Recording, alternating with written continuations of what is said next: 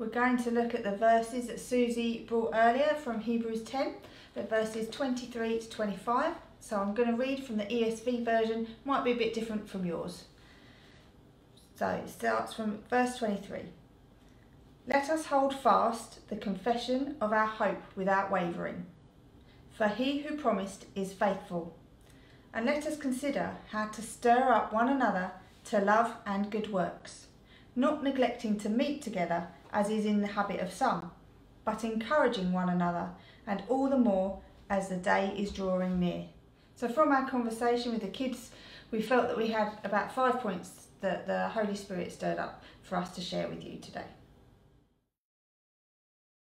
So the first thing that we were really struck by reading these verses, it says, let us hold fast the confession of our hope without wavering, for he who promised is faithful. We were really struck by the language, hold fast, don't waver. It strikes up so much imagery, the imagery of a boat in a storm, holding on to the boom, the rope on the boom, just holding on, not wavering, otherwise it could capsize. It conjures up the imagery of being a rugby team, hold fast in the scrum, fighting for the ball. It also has the imagery of an army, holding the line, hold fast, locked in a shield wall.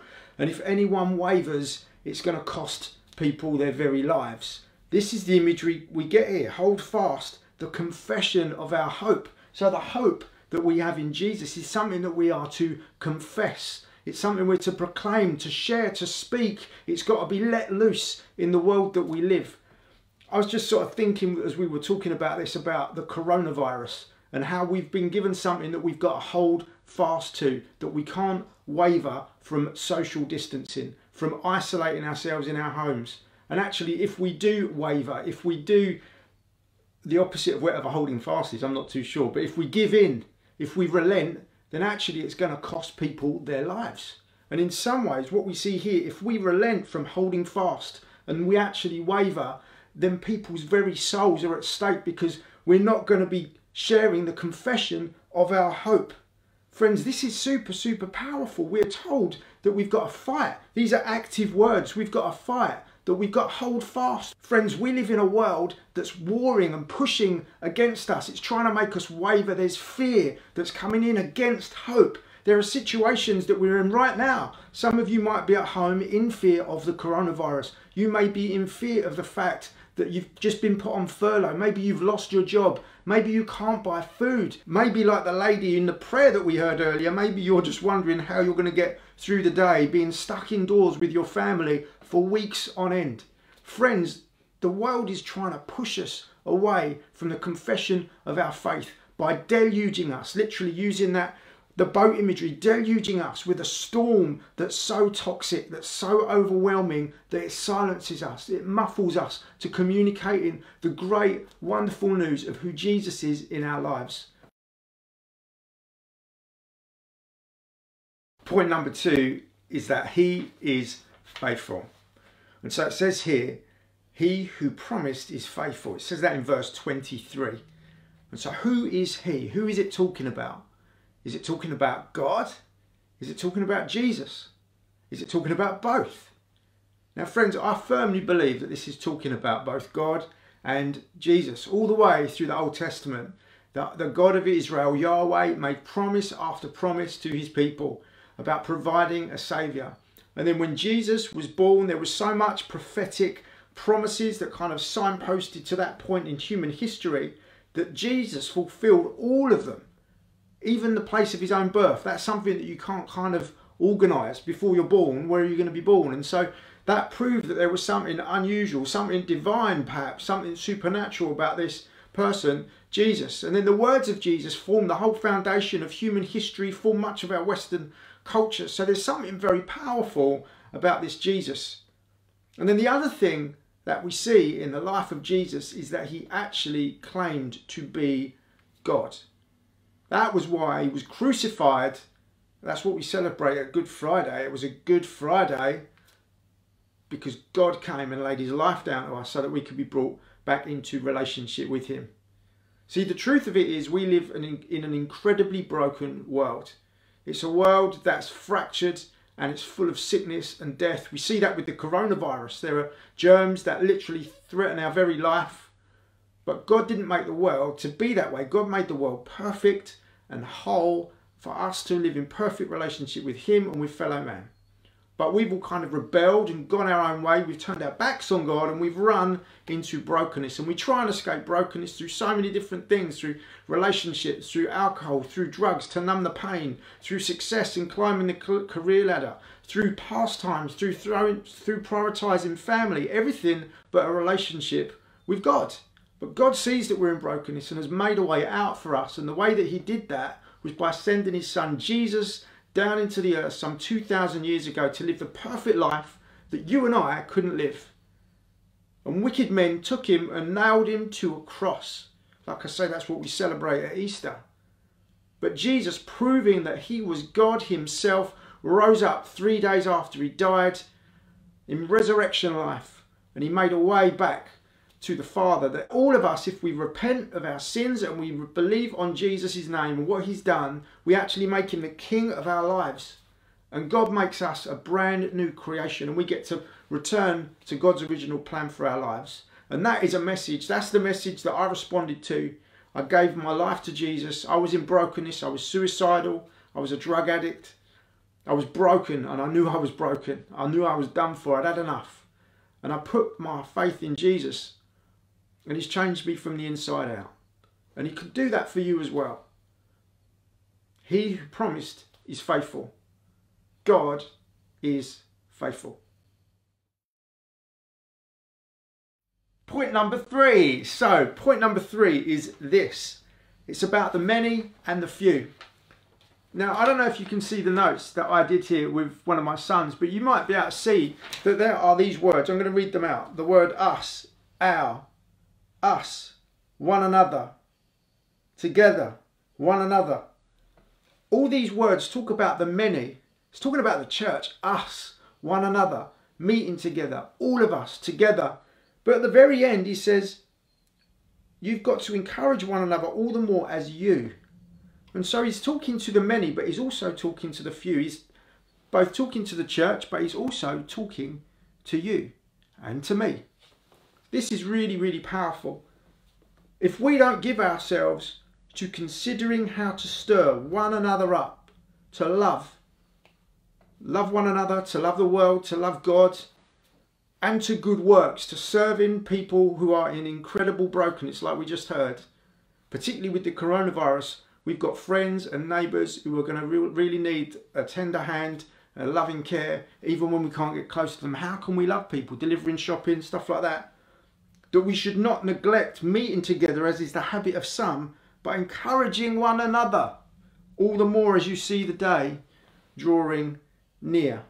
And so this whole thing about the many and the few is that there are many of us, but each of us has a responsibility to make this work. Each of us has a responsibility in Christian community. Each of us has a responsibility in proclaiming Jesus, to hold fast to the confession of our hope, that we should be confessing our hope to everyone, everywhere, every day, without wavering, because He who promised is faithful.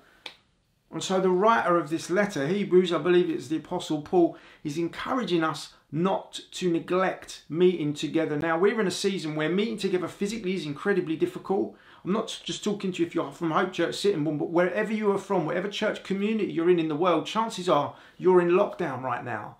But the encouragement here is don't neglect meeting together. Now, when we asked our kids about neglect, they said that it means to push away. So if we neglect meeting with people, we're actually pushing people away.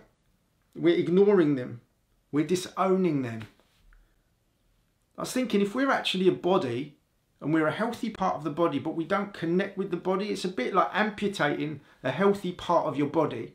You wouldn't do that. That's abuse. Why would you do that? Chopping off a healthy part of the body. Imagine a fire with coals and you take a coal out of the fire. If all of the coals are separate, the fire goes out very quickly. But if one coal removes itself, it's not going to be long before that coal gets incredibly dull. It loses its fire. But also the rest of the fire feels its absence. Friends, I want to encourage you, whilst we're in a time where all we can do is meet digitally, What else are we doing? We're probably stuck indoors watching Netflix. I know some of us may be key workers and have jobs like that. But generally, I want to encourage you, try and make every opportunity to connect in online with whatever you can.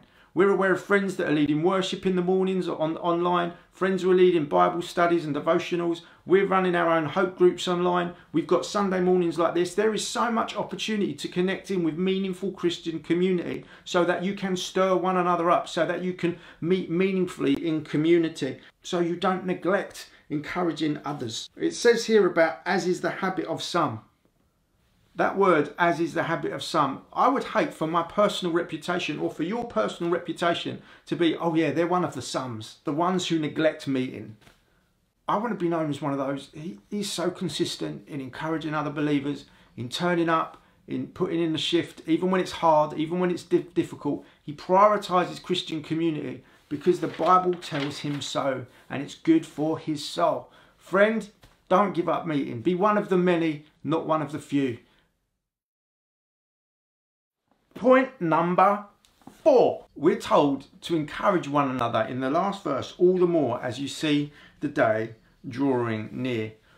There's this real sense that Jesus promised, the one who is faithful, promised that he would be returning. I don't know about you, but in lockdown it can feel a little bit like that film with Bill Murray called Groundhog Day, where he plays a guy called Phil Connors. I don't know if you've seen it, but he basically relives the same day over and over and over again. And he wakes up every morning and it's like, here we go again, Groundhog Day. It's that over and over and over again. It's quite a funny film, as you can imagine, with Bill Murray. If you're old enough to remember Bill Murray, I'm showing my age now. But in lockdown, it can feel a bit like that. But this verse tells us that actually every day, we're one day closer to the returning of Jesus, to that day, the day of the return of the Messiah, and how we should encourage one another and spur one another up. There's a real sense of like spiritual momentum gathering every day through human history as believers like you and I gather together and encourage one another that Jesus is coming back soon. The trouble and the tribulation, the fear and the concern that we feel right now in our present day and age, it's not going to last.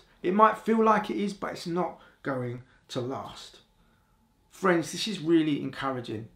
We are to give ourselves all the more in this day and age to meeting together. We're not to wane and withhold and slowly remove ourselves, but actually increasingly, day by day by day, we press on, we persevere, we hold fast, we don't waver, we encourage, we get behind one another, we hold one another up, we pray for one another with love, with good works, all the more as we see the day approaching when the glorious Jesus, the one who is faithful, is going to come back and gather us up in his purposes for all of eternity. Friends, that is going to be a beautiful day. Okay, so point number 5 is this. The image that we came up with was a chain with many strong links, but one weak link. Now, obviously, we all have moments of weakness when we're weak. Jesus is strong. But there's this real sense of us all having to be together, where let us hold fast the confession of our hope. Let us consider how to stir up one another. So there are these words about, it's not about us, it's about everyone else. And actually we're to strengthen and embolden, to encourage and consider one another. There's this real sense of us building up and encouraging, living beyond ourselves. One of the things we talk about as a church is praying beyond ourselves, that we would be those whose lives kind of overflow into the lives of others.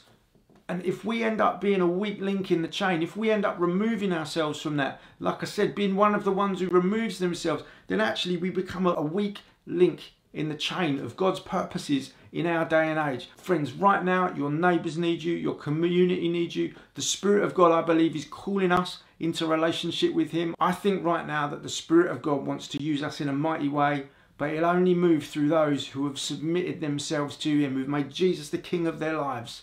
Those who are saying, God, here I am, use me. And if we find ourselves to be a weak link in the chain, we're actually saying we don't want any part of this. I'm not giving myself to doing this stuff. I want you to think of a chain that's being galvanized through trial, through tribulation. It's being fashioned and formed. It's being refined. It's being honed. It's being strengthened. And actually, if we remove ourselves from community, if we remove ourselves and say, I'm not going to encourage, I don't want to be encouraged, I'm not going to encourage others, I'm just going to consume myself with Netflix, or I'm going to let fear overwhelm me, or actually I just find it really difficult to meet online. All of those things are well and good, but actually if they get in the way of God's plan and purposes for us, I don't think these words are empty words that have been written to us just as a nice encouragement. Just consider it. Paul is fathering the church into something that will grow it into maturity so that it will be effective and powerful in its day and age. And that's what we want for you, whether you're in Sittingbourne, Sierra Leone, Singapore or Sydney. God has got amazing plans for you, for your life. But he needs to find you before him saying, here I am, use me. If you've extracted yourself from the body, then the lifeblood of Jesus isn't going to flow through you as effectively. Friends, you need to be in community. Friends, give yourself in this day and age to meeting regularly, to encourage and to be encouraged. God has got great plans for your life. And so those are our 5 points from Hebrews 10, 23 to 25. We hope they've encouraged you. See you soon.